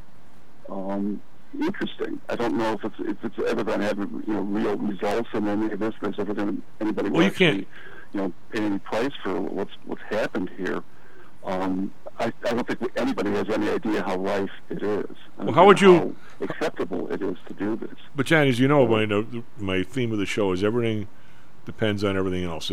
If all of a sudden the curtains, parted in the heavens, and say you or I or together we ran as president and vice president, and we were going to do. Could you imagine if we ran on some kind of a campaign that was going to even talk about antitrust? What the articles would be coming out of the Washington Post that Bezos owns? We would get nowhere. Gary Hart, I think, was the guy's name, wasn't it? Gary Hart. Well, that whole thing was set up. That whole photo op was completely staged. Yeah. Ray Atwater came clean about that in later years, and it was strategic. Push this girl on his lap, take a picture, and then make up a story about it. Boy, it worked. Yeah. It's totally fake. Well, totally fake. Because that's when you talk about these guys saying nothing. All right, and I did a little media training for a couple of days, and I ran for the board. It's interesting. I mean, it really. But you can go over the top, John. If all of a sudden you and I were running, and I walk out of my office here and there's 5 microphones and a bunch of knuckleheads trying to interview me, why? They say, geez, Chief, how's your golf game? You immediately have to turn it into, well, I'm not playing much golf now because I'm worried about running for the presidency, and by the way, this country needs some strong leadership, and John Flanagan and I are going to provide. You've got to turn it around to your own stuff because you couldn't pay for that time. I mean, if you're going to be on national TV, you can't be on there for 2 minutes without getting some of your message out. I mean, I sort of get that. But if you take it to its logical or maybe illogical extension, every place you go, you tell people what they want to hear. To the point, Ben Clinton was a master at this. He was the first guy to use essentially focus groups for the policy. What do people want to hear? So I would, you and I, we'd have to at least learn some of this. I would hopefully it wouldn't go into our core, but you can't right now you cannot be truthful and win, which is a problem. The guys like Trump and Biden wouldn't know the truth if it hit them in the head. So it's easy for them, or Clinton. I think it was a little hard. It's gotten so bad, Tom, that like in the last gubernatorial election, Pritzker never really hid the fact that he was financing the campaign of Daryl Bailey. Right. Because he didn't want to have Richard Irvin as an opponent. So there's no concealment of that. Everybody talked about it. There's no doubt about where the money came from to push Bailey to the front of the line, because Pritzker thought it was not only his job to win the election against an opponent, but to choose his opponent. Nobody, to my knowledge, has come down on that as other than, well, that's if you got a lot of money and you want to spend it that way, who's to say you can't? Well, I'd say it's pretty illegal to do something like that if you want an honest election. Okay, and I'm gonna say, by the way, I'm right with you on this one, but I'm going to say that his team took a look at today's world in Illinois, and this guy's, for whatever reason, he's somewhat popular. They're going to say only a guy like John Flanagan a year later or 2 years later is even going to remember it. It's going to be a splash on a Friday afternoon or Saturday morning, and 3 weeks later, we're going to worry about the Bears. I mean, and you know what? They're absolutely correct in their assessment. Now, does that make it right? No, but they're not wrong. And these are techniques that people. I mean, Trump, he doesn't care about lies because his people don't care if he lies, and they say the other guy lies just as much, and they're probably right about that. But that's not the. If ever you want to have a really horrible conversation with people talking about politics, if you say, well, gee, Trump or Biden or Pelosi or Schumer or somebody or McConnell, the first question out of somebody, first thing somebody's going to say is, what about this other person? If you say, okay, let's talk about the original person for like 2 minutes, and then we'll talk about your person. Once we get them in the same conversation, we go nowhere. And we're going nowhere, Jen. We're going nowhere, right? Well, and if we decide ahead of time that everybody is a crook and everybody does this, then we're part of the problem, not the solution. Well, that's right. That's exactly right. And I'm going to say that what Trump's antics in his entire life, the guy probably ought to be in jail for not paying people and stuff, and for dirty business dealings and God knows what else. There's no question in anybody's mind that Hillary had a offshore foundation that didn't do squat as a foundation, was a way to get money from foreign people for her election, which is illegal to do. Everybody knows that. How could you not? Right? And we got a bloody war in Ukraine to defend the Biden family interests. Yeah. I think if Trump were in there, we wouldn't be having the war. We might be having something else, but we wouldn't be having that. I think Putin's a wild card that we could have Solomon in there and he'd still be doing it. Something really wrong with that guy. It's just well, you know how I feel about Ukraine. And, I know, but I'm saying... But they all mesh together in my mind. But nobody seems willing to pull the curtains back and take a quick look at that and say, what the hell are we doing? Well, Lou says you can't put anybody's logic into a guy like Putin other than Putin's. You can't say, well, gee, if we just would have done this or done that, or if Ukraine was a little less corrupt, or if we could have done is nothing. And just let him walk in. Well, we dared him to go in, so we can't really. Well, I mean, we're always we dared Saddam Hussein to go into the other place too. I mean, we made it pretty hard for him not to go in town. Let me put it that way. Well, you know what? And you and I, we got a dash here, but you and I have had this discussion before, and I think we're on opposite ends of this one. You can taunt somebody all you want, but he's doing the killing. We're not. I mean, we didn't kill anybody. We had an ambassador, okay, who allegedly, who was the lady who was the ambassador to God knows where, Middle East or something, that told when Kuwait was shoving their oil pipes underneath the border over into whatever they were doing. They were stealing Iraqi oil, all right, and I guess they were. I don't know, but evidently somehow or another, Saddam contacted some way or another our ambassador and said, these guys are doing this to us. Would you guys have a problem if we basically kicked their ass out of there? I think the answer was no. But then when he went in with such huge amounts and raping and pillaging in all these towns, then all of a sudden our response... I mean, we may have been stupidos in how we dealt with him before the war, but and maybe that person should be fired and never get a job again, but we weren't doing the killing, he was. I mean, we don't do that. I mean, as bad as we are, John, we try not to do that. Let's put it that way. Not that people in the State Department like Victoria Nuland and other people close to Biden that wanted this to happen and knew how Putin would respond and did everything possible to make it a certainty, and then we start shoveling money into it. So I don't think it had to go down that way. It was clear from the beginning when Zelensky called Trump and this whole thing came out about the Biden family's corruption, the things were set in motion for just what we're seeing now. Well, I don't think too many people want to really consider those connections, but we're looking at something that's completely measured out of control to protect the financial interests of the president's family. And I just find that this Jan, you know, money into Ukraine to prop up that bunch.